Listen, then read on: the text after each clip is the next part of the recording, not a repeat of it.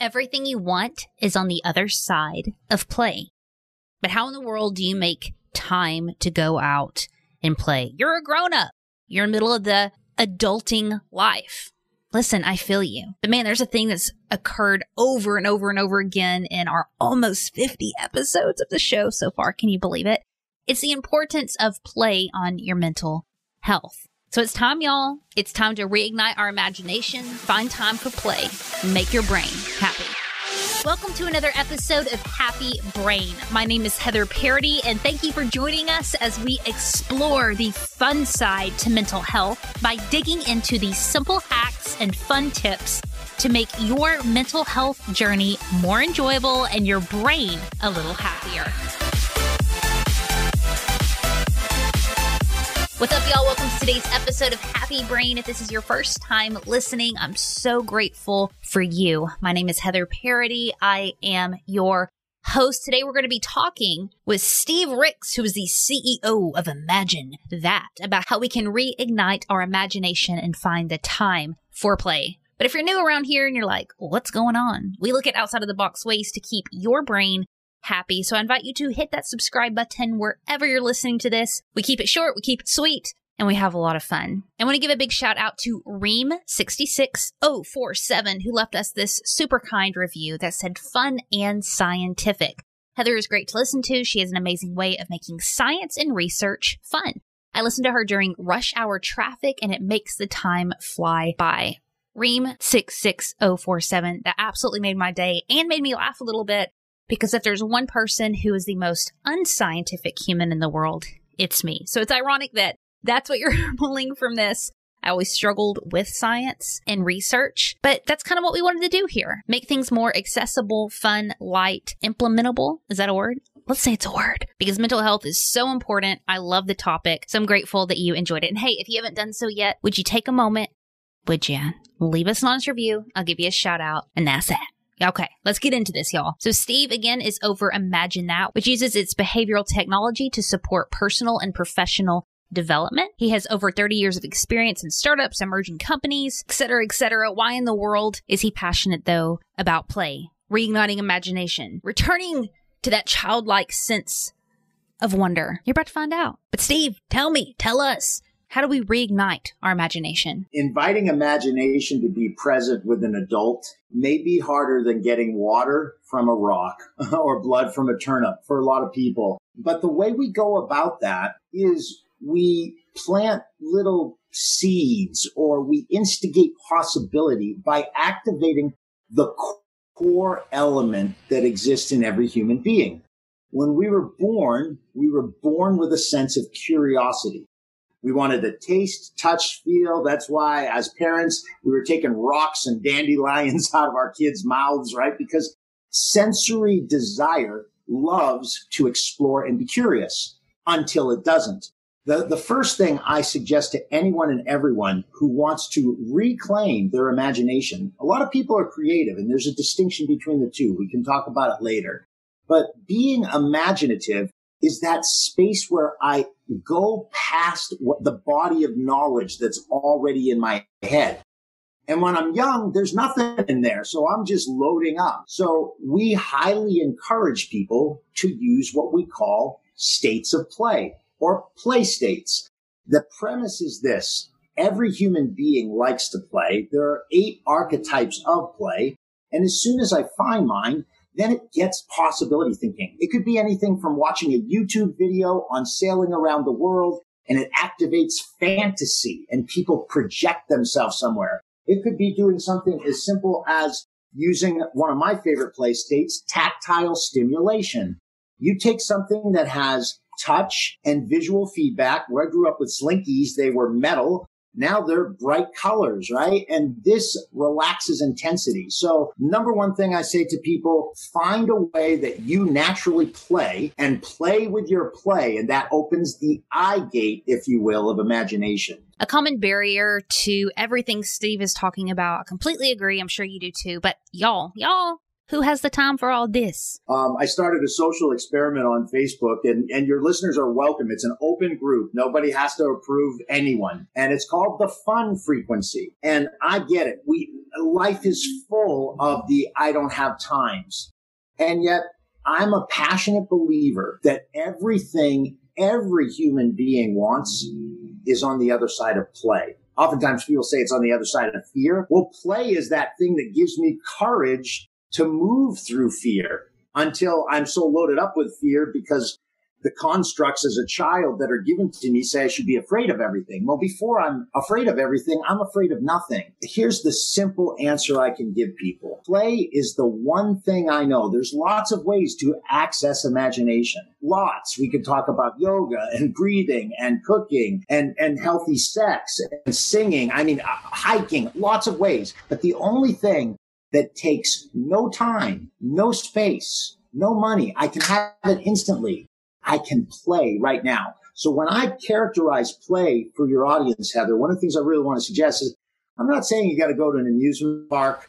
You got to go to an improv club. I'm not saying you have to go in the backyard, put your swimsuit on and dive in the pool and make an event of it. Play can be something so instantaneous and so in a moment. When I travel with a little tub of Play-Doh. Actually, I travel with a lot of toys. I know that probably sounds awkward, but maybe the listeners will get it. The premise is that play is not something that has to take time. For those of us who've gotten our lives so measured and so serious, it may take intention to experiment with play, but that's what that whole fun frequency challenge is. It's saying to people all summer long, if just for 5 minutes a day you said, all right, I'm going to play. I'm not going to bed before I play. Even if that means I go outside the last 5 minutes of my day and I, skip down the street or I sing a song or I watch a cartoon. So I want to make sure that frame's there because if people are serious about a bigger, better life, the invitation I'm giving, it's 5 minutes a day. Play saves the day. Just 5 minutes. I was curious. How do I know that I have entered into a state of play?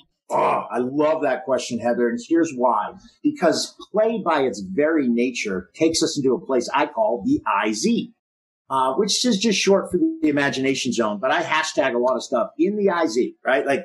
Play is an actual altered state. And science tells us this. Behind the bridge right here is what we call the pineal gland. And the pineal gland secretes something called DMT or dimethyltryptamine, which is used, interestingly enough, or secreted most rather, at birth, at death, and when we are using our imagination or in a playful state. Interesting, right? And it is that creative juice that flows through us. So when I am in a play state, I'm going to feel altered. And by altered, I mean a euphoria. We can use the street term high, but I'm getting high on my own supply, if you will, right? 4 things show up. When I'm in a play state, I'm selfless. I'm timeless and I'm effortless and it's filled with richness. It's kind of an acronym STIR, but with an E. So I get stirred up. And those are 4 great hallmarks that I'm in a play state. Steve, how's this made your brain happy? 2 major things. 10 years ago, I was going through a divorce. It was a second marriage, and I thought it was the one that would last forever. And it ended very abruptly. And I had, at the time, had lived in Arizona, and I basically said goodbye, packed my bags, and I moved to Hawaii.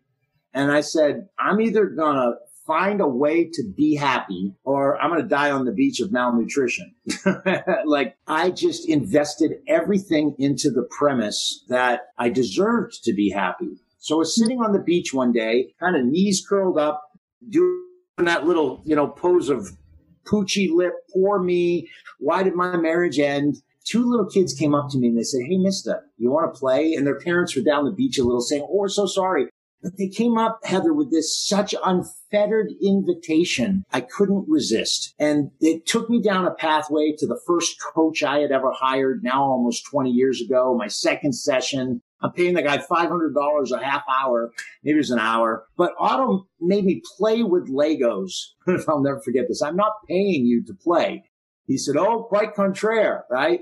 So what I take from those lessons is that the way play makes my brain happy is it basically becomes the eye of the hurricane called everybody else's life.